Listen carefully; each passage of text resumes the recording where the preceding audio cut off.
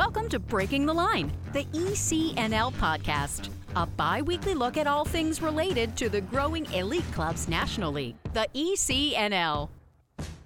For more information on the ECNL, visit us at www.theecnl.com. Now, here's your host for Breaking the Line, the ECNL Podcast, former U.S. Soccer press officer and longtime soccer broadcaster, Dean Linke.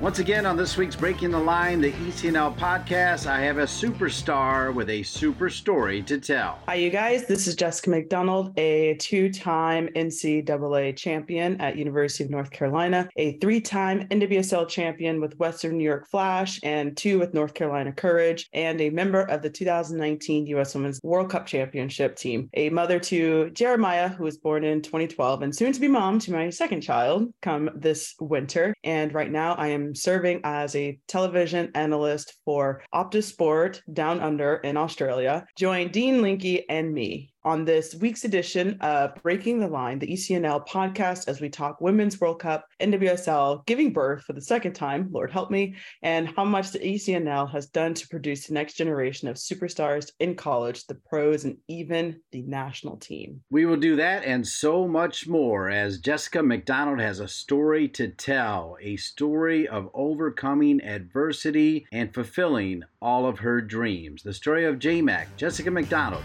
after this message from the ECNL. As the game continues to evolve in the United States, the ECNL remains the standard of excellence in youth soccer. The Elite Clubs National League has grown to include over 200 clubs and nearly 50,000 players across the country, with a robust competition platform for teams, educational resources for coaches and clubs, and unparalleled identification and development opportunities for players. Alongside its member clubs, collaborating to create a better future, the ECNL continues to raise the game every day. The ECNL is more than a league. Welcome back to Breaking the Line, the ECNL Podcast. Once again, here's Dean. Welcome back to Breaking the Line, the ECNL Podcast. As you just heard, we're being joined by one of my all-time favorites, Jessica McDonald. As you heard, multiple national championships at North Carolina, multiple championships at NWSL, a member of the 2019 U.S. Women that won the World Cup, and soon to be the mom for a second time. And she's over there doing what I knew she could do, and that is working in television at the World Cup. We're talking about J-Mac, Jessica McDonald. J-Mac, welcome to Breaking the Line, the ECNL Podcast. Hey, Dean, thanks so much for having me. Always a joy having a nice little chat with you. Yeah, I always enjoy it as well. And I'm so excited for you as you get ready to have your second baby. But I'm just as excited that you are working in media. I've told you all along that that'll be your next step. How's it going? What's it like working over there for the World Cup in Australia? Honestly, it's been a lot of fun. Just being at this next World Cup behind the scenes and not necessarily in the scenes, it's really cool just to see the World Cup at a different angle, but also talking about it. And I think what's really helpful is obviously me knowing the game and really breaking things down each game that I've been analyzing. And so and what else is helpful is knowing who a lot of these women are and really knowing strengths and weaknesses a little more in depth than a lot of people do. And so it's been one of the coolest experiences of my life so far. So I think starting off doing the Women's World Cup in media is a great way to, start this next career, smoothly moving into this, once I'm finished playing. Well, everything you do, you're great at. I mean, when you're growing up, you were great at all the different sports, and then you figured out a way to get to North Carolina. So I'm not surprised at all, but it's one thing to do it at the World Cup. It's another thing to be several months pregnant. How is that going for you, J-Mac? That's got to be tough. Yeah, it's had its challenging days, obviously, because, growing a human, it's quite exhausting. Mm-hmm. And, I've had some pretty long days here, but Optus Sport has been very understanding of my pregnancy, and not even just me. There's literally three of us who are pregnant here. And, I've one woman who is 3 weeks ahead of me, and, she's had to, take her foot off the pedal a little bit as well. And so there have been some challenging days physically, but it's been nice to have the support from Optisport and how understanding that they have been, knowing we're growing little humans inside of us. So, but overall, the experience is great. And, there are times where I do ask for a stool instead of just standing behind the panel, and they do give us the option to sit now. So that's honestly been really helpful. Just like in 2019 when Jeremiah was there, I feel like I've seen pictures. Is he over there with you as well for this World Cup?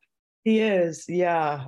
He's been coming to work with me every day. He like loves being in the building, and I don't know if it's because of all of the computers that are there, because he's like such a techie type kid. And I hired 2 babysitters before we came out here, and I told him, I was like, anytime you don't want to be in the building with me at work, like you can go out and explore with your sitters. He's like, no, I like being at work with you. And I'm like, well, okay. Like, he's such an easygoing kid, which makes my job much easier. And I'm saving money, of course, not having to pay for a sitter. But yeah, he's been coming to work with me every single day, and he's enjoying himself, which has surprised me for an 11-year-old.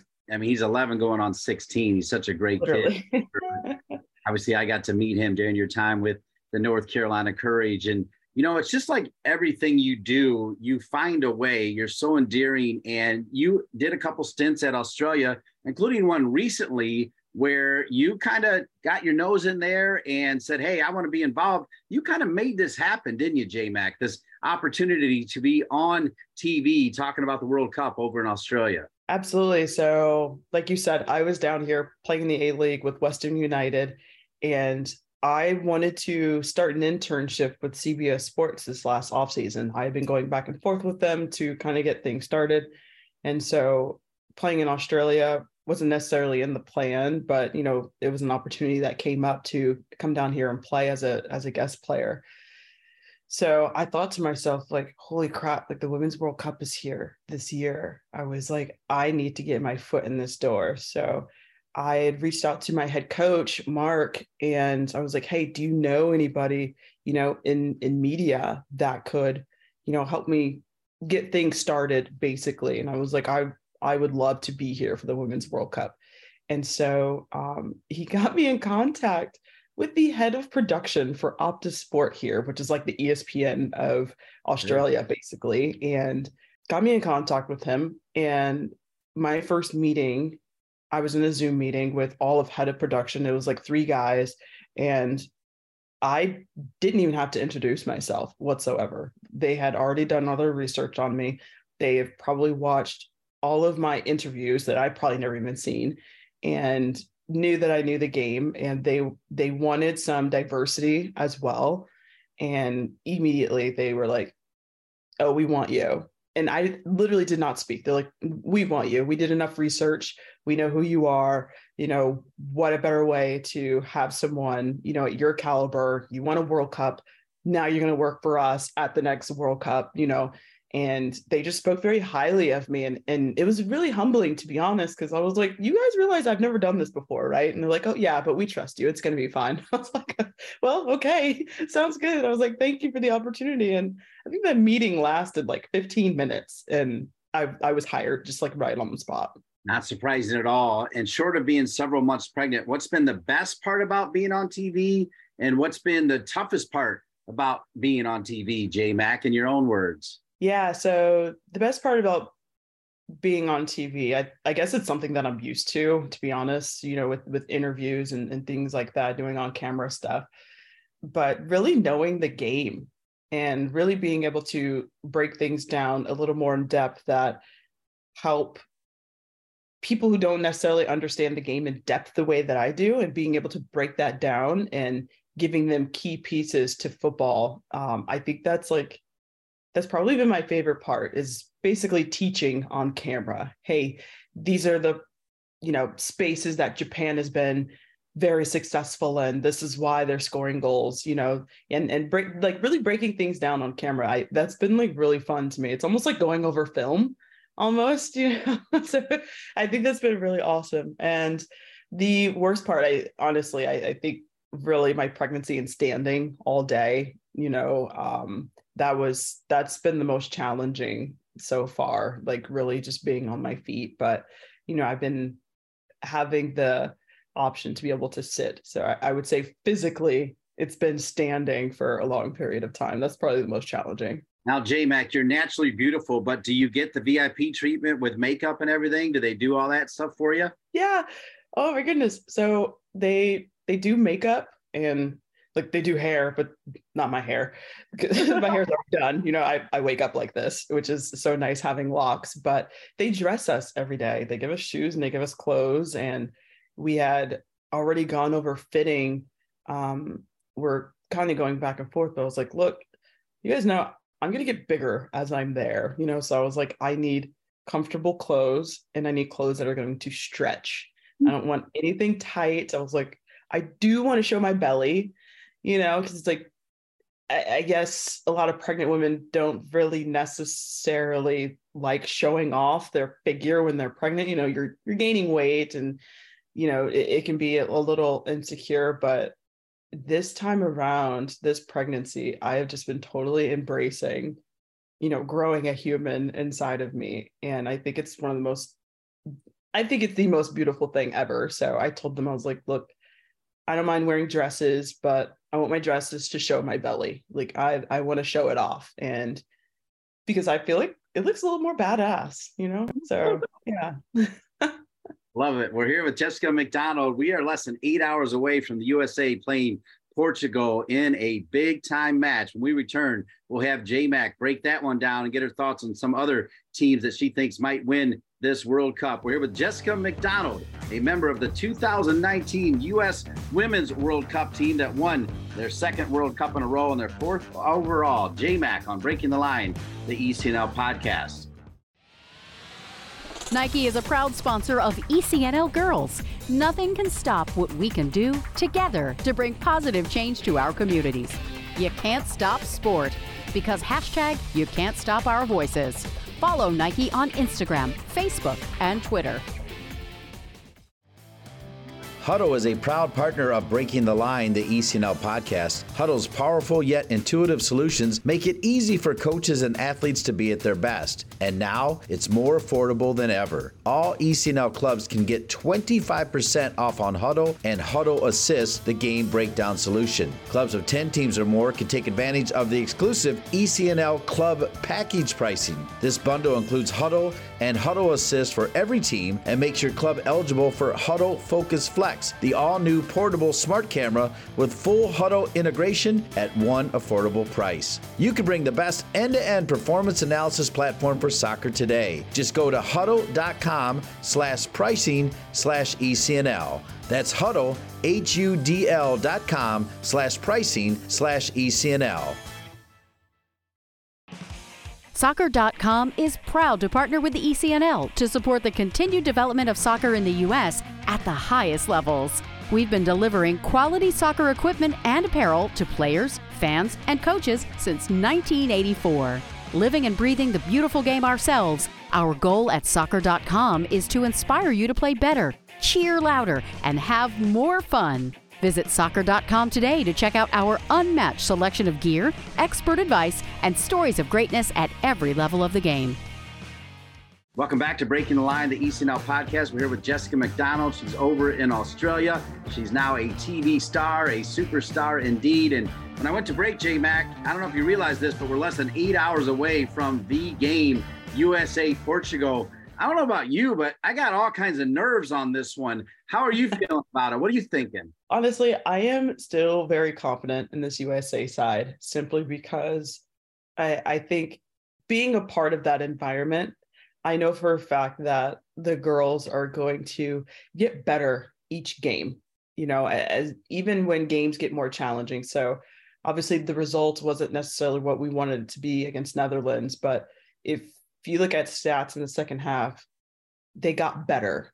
And so as tournaments always go on, the U.S. Women's national team has always managed to get better. So I think each game as they move forward, it's going to be really one for the books. I think it's still going to be entertaining enough for this U.S. Women's national team side to succeed. And, I have no doubt that they're, going to get the job done today against Portugal. So I'm excited. I'm still confident. I like that you said they, because it's not a very big they. Like when you were there in 2019, everybody played. I remember a big time throw in from you that resulted in a goal. You got in. It seemed like pretty much everyone on the roster, short of the goalkeepers, got in. Vlatko only played 12 in the last game. A lot of question marks about that as you head into this game. And, it'll already be played when this airs. Has he played enough players, J-Mac? Because I feel like he could play more players. Yeah, as now a spectator, and I'm not a coach, so I can only really understand where he's coming from. I'm trying to be so neutral here. Obviously, I have my opinion. I would have loved to have seen Lynn Williams play a little bit more. She's she's my favorite striker I've ever played with, and I think that she has been absolutely phenomenal this year in the NWSL. So I think if there was any game changer that would have gone in against Netherlands to help the U.S. Women's National Team win, it would have been Lynn Williams. She is probably the best game changer on that squad right now. As far as what Vlatko has said, you have to look at the second half because they had momentum. There was a point in time I knew if we had another 5 minutes in that game, we probably would have scored. It was one of those games where, okay, we kept missing. Lindsay Horan finally scored. And then we just got so many more chances. It was like the game had opened up for the U.S. Women's National Team. And so there was this momentum. And sometimes you never know what's going to happen if you do change, if you do make subs. And so, Vlatko wanted that momentum to continue, which I get that part. But what if he did sub? What would have happened? So we don't know what the answer would have been had he made subs in that second half. But I know that the U.S. did dominate that second half, which I'm very much so satisfied with, but still, I would have loved to have seen Lynn Williams get in. I want to see my girl succeed even at the world stage. So let's assume you're right, that momentum stays with them. They get by Portugal. They win their group. They go on. As you look at it right now, who are the 2 or 3 teams that you think could challenge the U.S. to break their streak of back-to-back World Cup titles and win this World Cup? A team other than the U.S., what are 2 or 3 teams that you have your eye on? Oh, man. One of my favorites right now to watch is Japan. Japan has been just absolutely outstanding, from the goalkeeper to the front line, and just seeing the amount of changes that they've been making throughout this World Cup. They have not had the same starting lineup yet. Their head coach made 5 changes in the second game and made another 5 in the third game. And they're just, blowing through teams and, just had a dominating performance against Spain. So they're kind of an intimidating team to watch, and seeing that they haven't played the same system, they've adjusted their system and they're still dominating. That's very impressive. And then another team, Sweden, has been pretty impressive, and Colombia's actually really surprised me. They really have, after their performance against Germany, that die hard, never giving up, scoring in the 97th minute in the World Cup, unheard of. So those are my few teams that I think could make it. And I think, Brazil's performance hasn't been that bad. I was really sad for the girls losing against France, but France really needed that win to, gain some confidence. But I would say those are my few picks who could really challenge the U.S. Women's National Team. Boy, I like that, because coming in, it felt like a lot of people were saying it's a, USA England head on, but England has not made it look easy, right? I mean, they've won, but they barely won. What's their deal? Yeah, so they have some key players missing this World Cup, from Beth Mead to Leah Williamson, and they just lost one in the midfield. So it's been a really harsh reality for England, because their top goal scorers they're gone. And so I think just adjusting to really losing your star power, it's very difficult to replace those players. And I think that their back line has been sort of a weaker link because when they played against Denmark a few days ago, and there were times where Denmark just completely broke them down. I mean, Denmark hit the post a couple times. I think the English back line has gotten pulled apart, a little too easily, with Lucy Bronze getting high and then teams being able to capitalize on her side when she's out of position. So they don't look like the same team as they did in the Euros last year. You could just tell that they're missing those key players, especially, for the final third. It's interesting you say that, because going back to the USA before we take our final break here, I don't feel like they look like the same team that you were on in 2019. And obviously there's some people that are gone, no more Tobin Heath and some other players, and Becky Sauerbrunn and other players that are gone. And again, that's probably why I'm a little nervy right now, is we'll know the result when this airs on Wednesday, whether the USA took care of business or not. But is Rose Lavelle, is she healthy enough to start, or do you think that's where she belongs, to come off the bench? And do you think that Vlatko will trot out the same starting 11 for the third straight game, J-Mac? Okay, so now it's nice to be a spectator, and I'm really happy you asked me that, because now I can really open up, and I'm going to be a little more critical than I have in the past now that I'm not in the environment.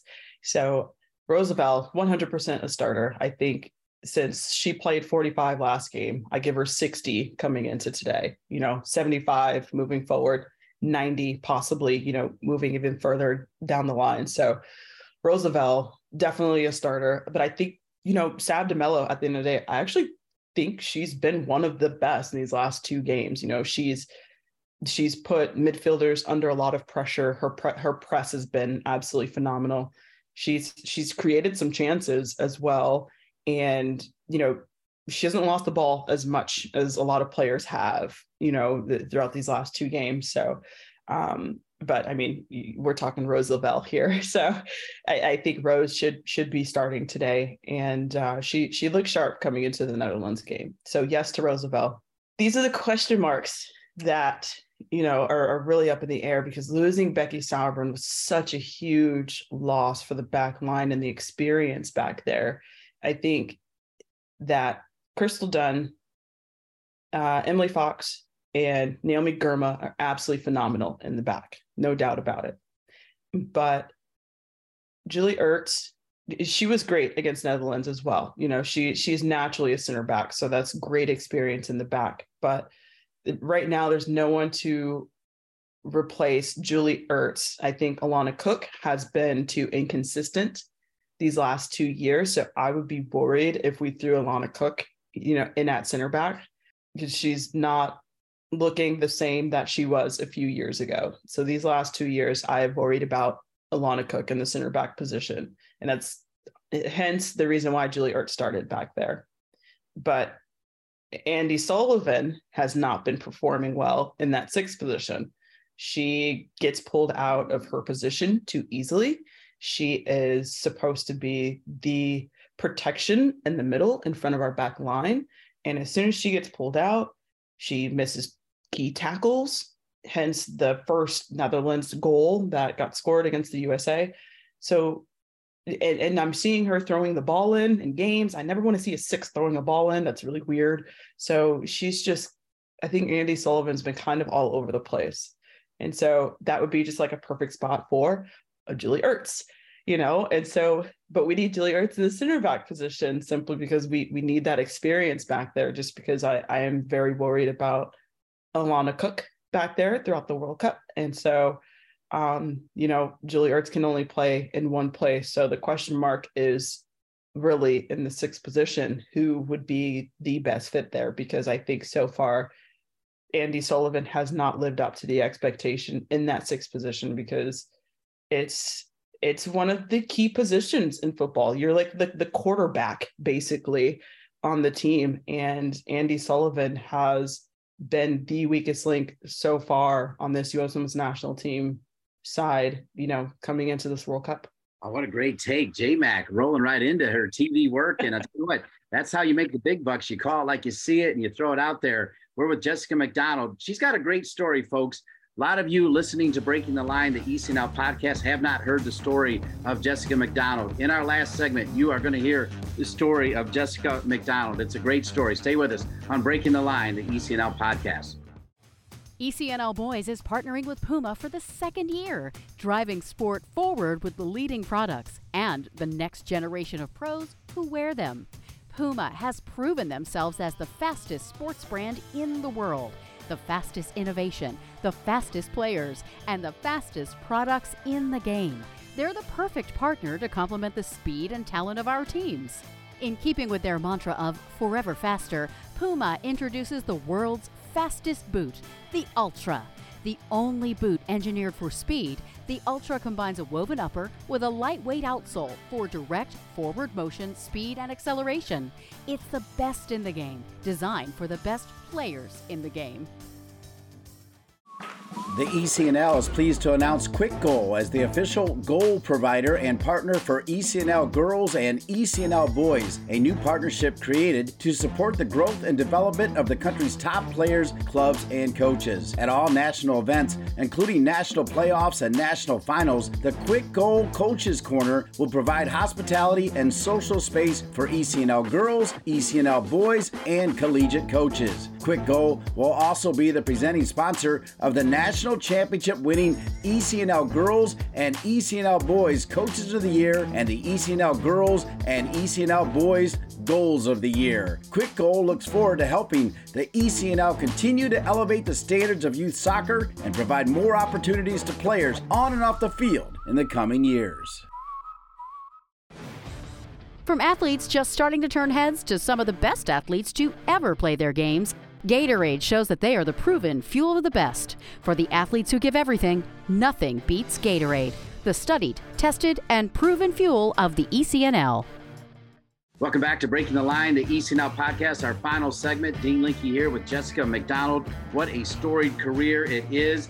It started in Arizona, though, J-Mac, and we've got a new audience here.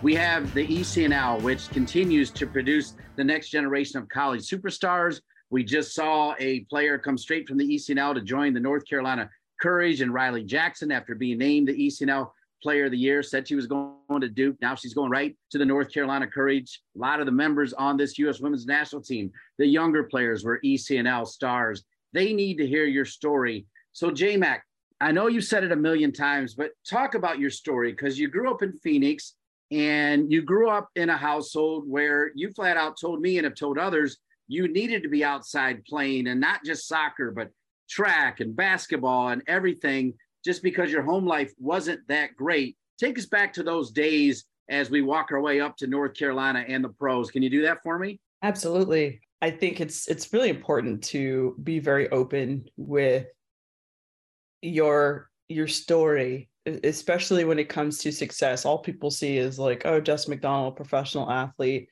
World Cup gold medalist, she's won some championships at a high level. It's like, okay, but y'all don't know what I went through to actually get here.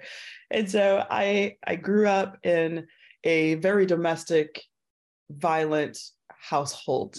And I was extremely verbally and physically abused as a child. And, it almost seemed like a normal life, because that's just what I went through, but as a coping mechanism, I never wanted to be home ever.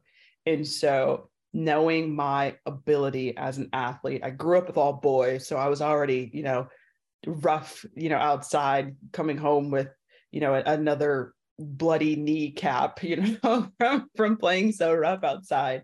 And so I really knew my athletic ability when I was a little girl. Okay, I can pretty much do everything. And that was just my mindset. And so I used sport as a coping mechanism simply because it kept me out of the house. I never wanted to be home. So, I was quarterback on a football team one season, and then went straight from football season into volleyball season.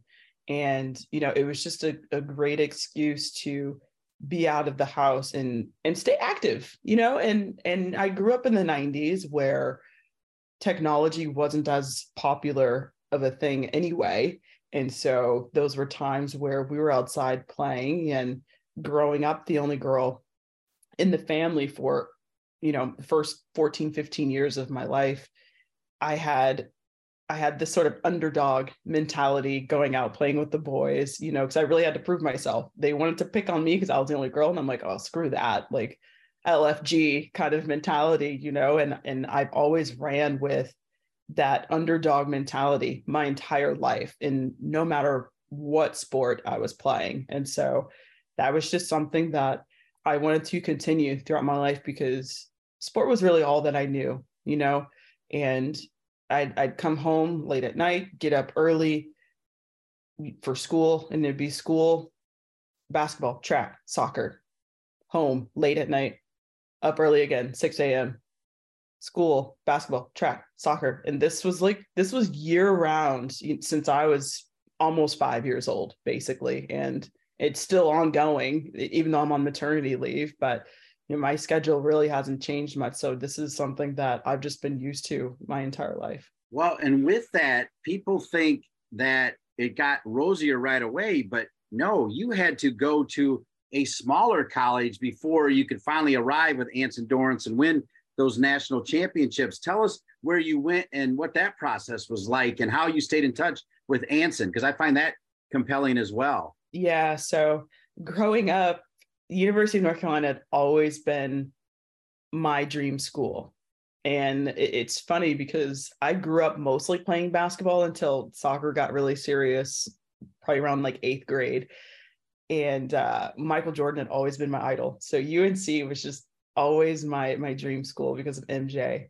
And so it was amazing to see the opportunity to be able to go to University of North Carolina. And, it was the only school I visited. As many coaches that came to watch me play. I mean, Jill Ellis came to one of my basketball games in high school because she wanted to recruit me for soccer at UCLA at the time. And still, even then, I didn't visit UCLA. And so, UNC was just always, in my path. And so when I was a junior in high school, I had a really bad falling out with my mom. Once again, she hit me one day and I ran away from home. I was 17 years old in my junior year in high school. And it was just a very pivotal year in my life, and my grades fell. I'm now on my own since I was 17 years old, trying to figure out life now that I'm out of my mom's house. And so my grades fell. And so I don't know if it's like this still, but your grade point average had to match you had to get a certain score with your SAT scores. And I didn't meet that requirement with my SAT scores. My SAT scores were absolutely horrible. My grades started to fall. And so I had no choice but to go to junior college first at this point. And, I graduate high school with a very low GPA. And even when I was in junior college, Anson Dorrance stayed in contact with me. It was one of those like, Jess, I still want you. Jess, get your AA degree and you still have your full ride scholarship at UNC. And it was just amazing to have Anson have my back still, even though people always saw junior college as like nothing. Basically, I lost a lot of friends, and I even had family members pretty much talk down on me once I committed to Phoenix College at the time. It was like, oh, you're going to end up like your mom. Oh, you're going to do nothing with your life because you're going to junior college. And people never saw junior college as a good thing. Whereas since being in junior college, since I was there, that was probably the best thing that has happened for me, because that opportunity going to JUCO really got to pick things back up for me in my life, because I had such great mentors that were at Phoenix College. And even at Phoenix College, I played 3 sports. I stuck with basketball, I ran track, and I played soccer. And every day I trained with the men's soccer team as well. So it's basically like I played 4 sports, and I ended up graduating with honors. So that's how disciplined I was in junior college. I had a loaf of bread with me every day with peanut butter and jelly sandwiches because I was on campus from literally 7 a.m. until about 10 p.m. because it would just be classes all day. I'd go to like basketball practice and then I'd have a soccer game after, and then I wouldn't get home until 10 p.m. at the time. And I was bouncing around from home to home since my junior year in high school anyway. So at this point, I was on my friend's couch who lived right across the street from Phoenix College. So I just go to her house, and then her family was pretty wealthy, so she fed me most days. And it's funny because we're still best friends still to this day, and we still talk about those times of me, staying on her couch, and we'd walk to class together. We'd have basketball practice sometimes early in the mornings doing fitness. And so there were just people that came into my life at Phoenix College when I needed them most and didn't know I needed them. And, and without that support at Phoenix College, I wouldn't have made it to UNC. And this also comes from the mentors I also had on campus. They were like, oh, you're doing study hall every single day. Like, we need to get you at University of North Carolina. Like, my soccer coach at the time, Morgan Lee, knew how important it was for me to transfer to UNC. So, we got my classes. I think every coach on campus, even the football coach, it's funny, the football coach wanted me to kick for the team, but I was like, no, I can't do that, but I don't have time. Even the football coach knew my schedule. Coaches, like everyone on campus knew what my schedule was. And if I was late to class, which I don't think I ever was, just any scenario, anytime I walk past a coach, like, oh, don't you have math right now? Oh, you should be in study hall right now. I'm like, I know, so I was really, really disciplined those first 2 years in college, which really helped pave the way for me in my college career and being able to move forward with my life and what I wanted to do and what my goal was. Like, people were there for me during that time. I needed that. I needed junior college, honestly, to be where I am today. Going through all of that, when you did arrive in Chapel Hill, did you feel like you were on top of the world? Like you had made it? Or was there still a lot of work to do for Jessica McDonald? There was still a lot of work to do for Jessica McDonald, because now it's like, okay, I'm away from home. This is honestly what I've been wanting for so long, like being far away from Arizona as I possibly could. But I feel like I was just getting started.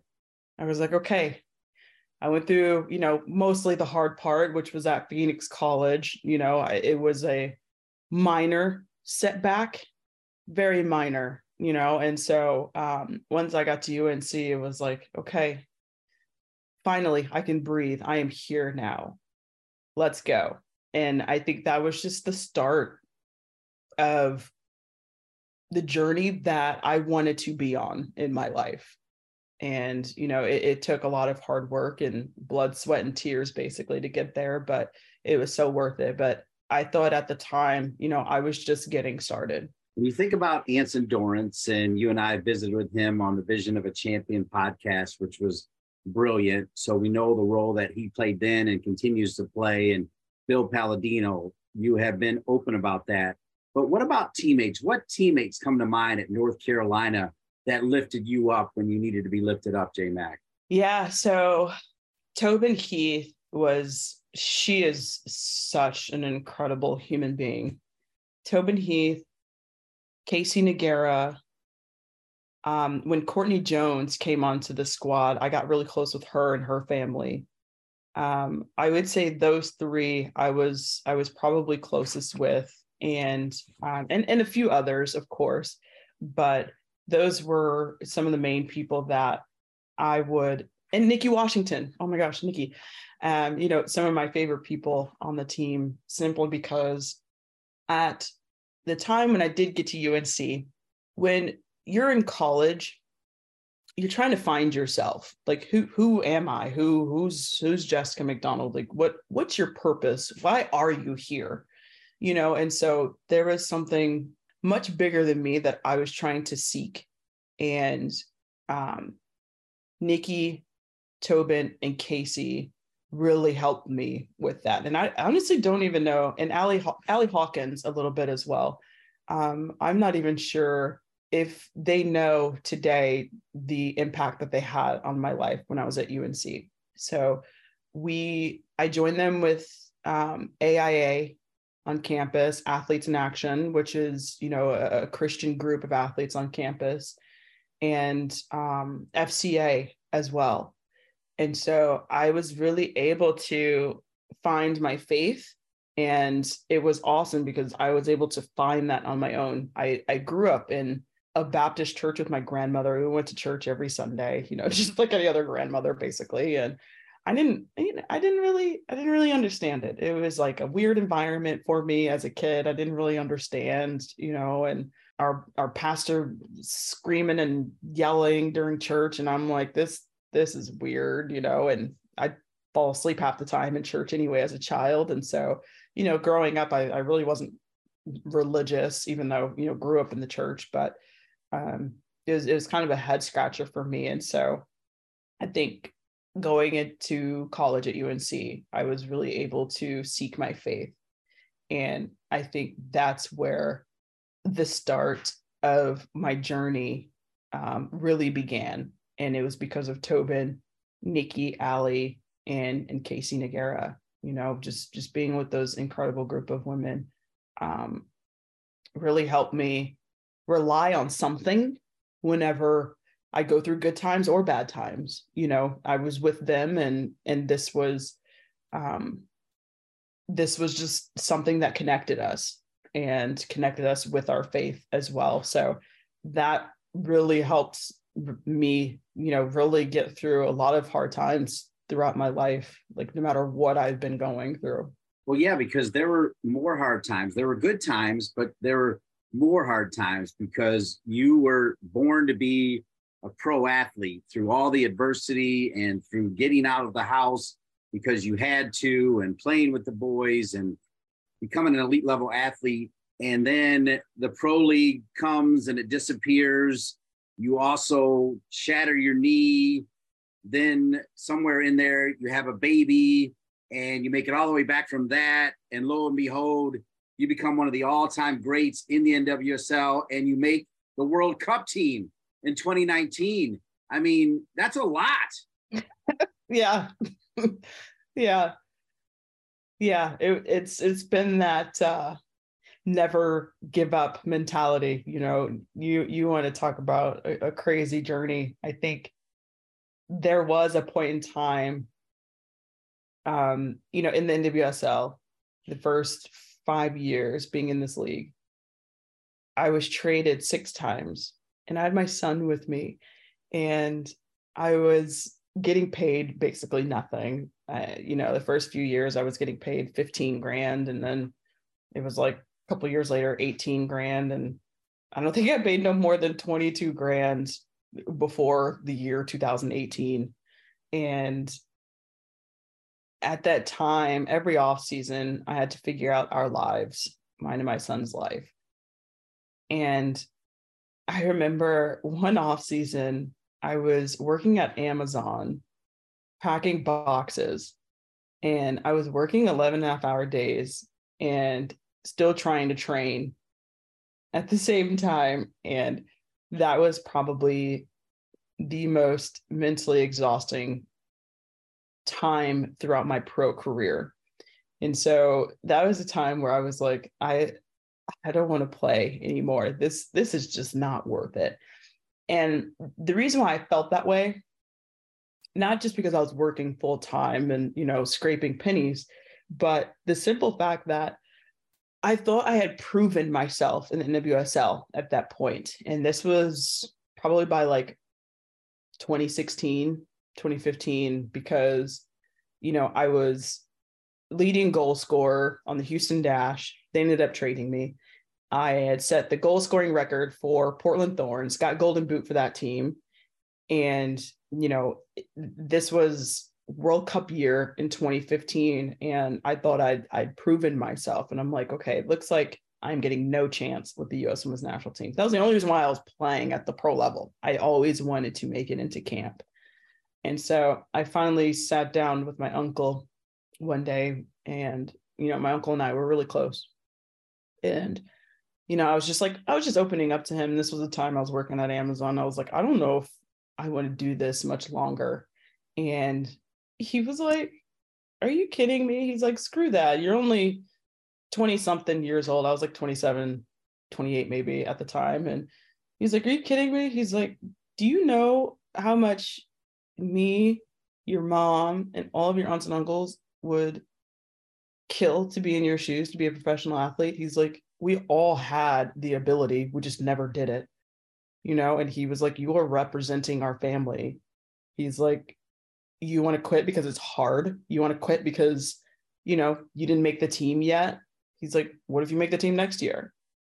He's like, screw that. He's like, you have something to prove. He's like, especially for Jeremiah, because he knows that, one of my inspirations in my life to be successful as a pro athlete really is both of my parents. They had the chance to go professionally in sports. Like, they were phenomenal athletes. My dad, football, track, baseball, I mean, you name it. I mean, All-American and everything. Same with my mom. My mom was the only woman on her high school soccer team.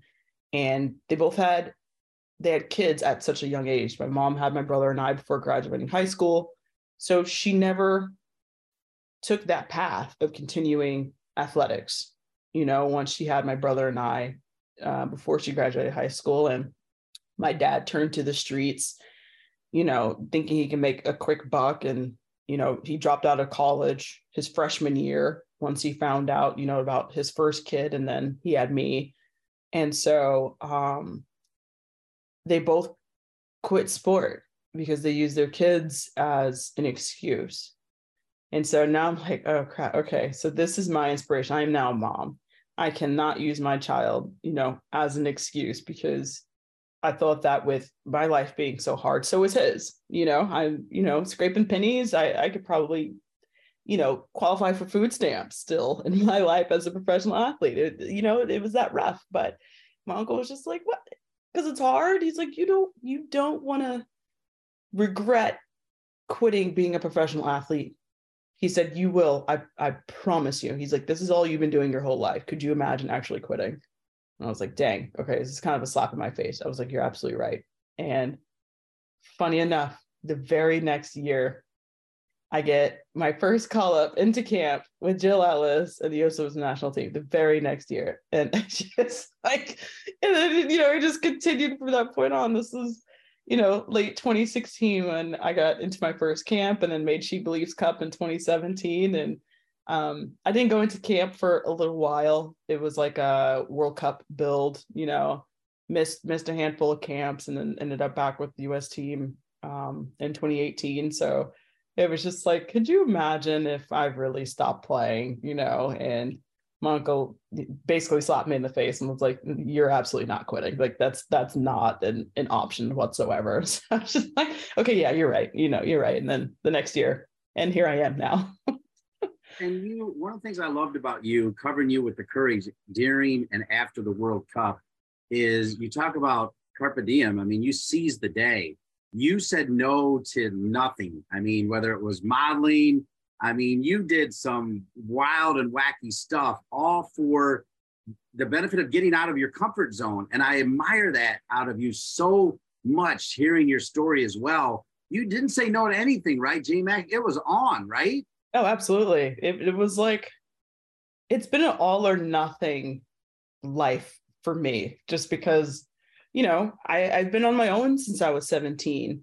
And now being a mom, I have no choice but to take on, every opportunity that comes my way. So it's like, oh, I'm doing this because I'm also just setting an example for my kid. And I want my story to be an inspiration to him to be successful at whatever it is he chooses to do. I also want your story to be an inspiration to all of these players now in the ECNL. As we even look at this current team, they're loaded with ECNL alumni. As we wrap up our time, and we're so appreciative of you pouring out your heart and sharing your story even more in depth than you ever had before, J-Mac. I really appreciate that. And I think that says a lot about how you and I have grown together as well, as I consider you a friend, and I hope you feel the same way. And I'm so proud of you, particularly now that you're in the media world. I hope maybe someday I can call a game with you as well as J-Mac. But what is your message as we say goodbye to these ECNL boys and girls, for that matter, about never giving up? What do you have to say to them about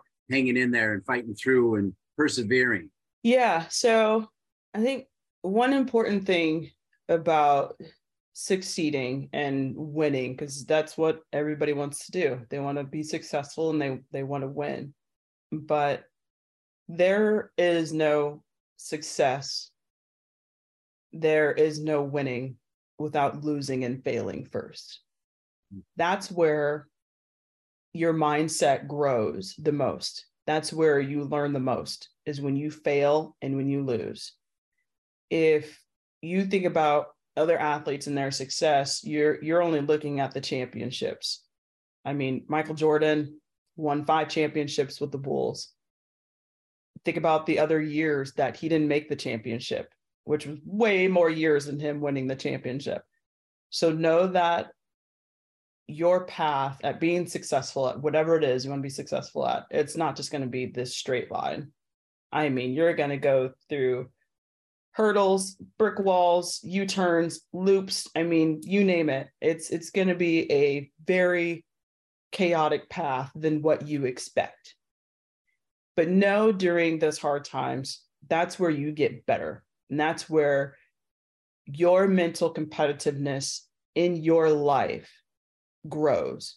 And that's where you just learn the most. And that's what makes the process of success so much more unique, because you do look back at, oh, I went through injury, but look at me now. Oh, I went through, this sickness. Look at me now. Oh, I went through this path. I failed a class. Look at me now. It's going to take failure and it's going to take losses in order to be successful. There is no success without failing and losing ever. I mean, anybody who has succeeded at a high level can tell you that. And don't give up, because that's part of the process. You have to find a way to fall in love with the process. You lose a game, the next day you got to focus on the next one. Learn from it, watch film, do better the next time. And everything will just fall into place for you, no matter what it is. That's awesome. And you're right. Michael Jordan even got cut from the team. I think he actually won 6 championships, J-Mac. Actually, I said 5. He won 6. He had some along the way, though, even as he was winning those 6 and even before he started to win those 6. That is a great sentiment. Jessica McDonald, we're just a few hours away now from USA Portugal, and you were kind enough to share your story. It's a great one, and it's a one that's only going to get greater, in my opinion. So thank you so much for taking time to be with us from Australia on Breaking the Line, the ECNL podcast. It is indeed an honor, J-Mac. Thanks, Dean. Always a pleasure having a nice little chat with you. Thank you so much for having me. What a phenomenal story Jessica McDonald has to share with each and every one of you. We're so glad she did it right here on Breaking the Line, the ECNL podcast. I want to thank all the great people at the ECNL, especially Andrea Wheeler and her great crew. I want to thank my producer, Colin Thrash. For each and every one of them and all of you, I'm Dean Linke. We'll see you in 2 weeks for another edition of Breaking the Line, the ECNL podcast. Thanks for listening to Breaking the Line, the ECNL podcast. For more information on the ECNL, visit us at www.theecnl.com. And if you have a suggestion for the show or a great idea for a guest, please email us at info@theecnl.com. Breaking the Line, the ECNL podcast is an ECNL production. ECNL, more than a league.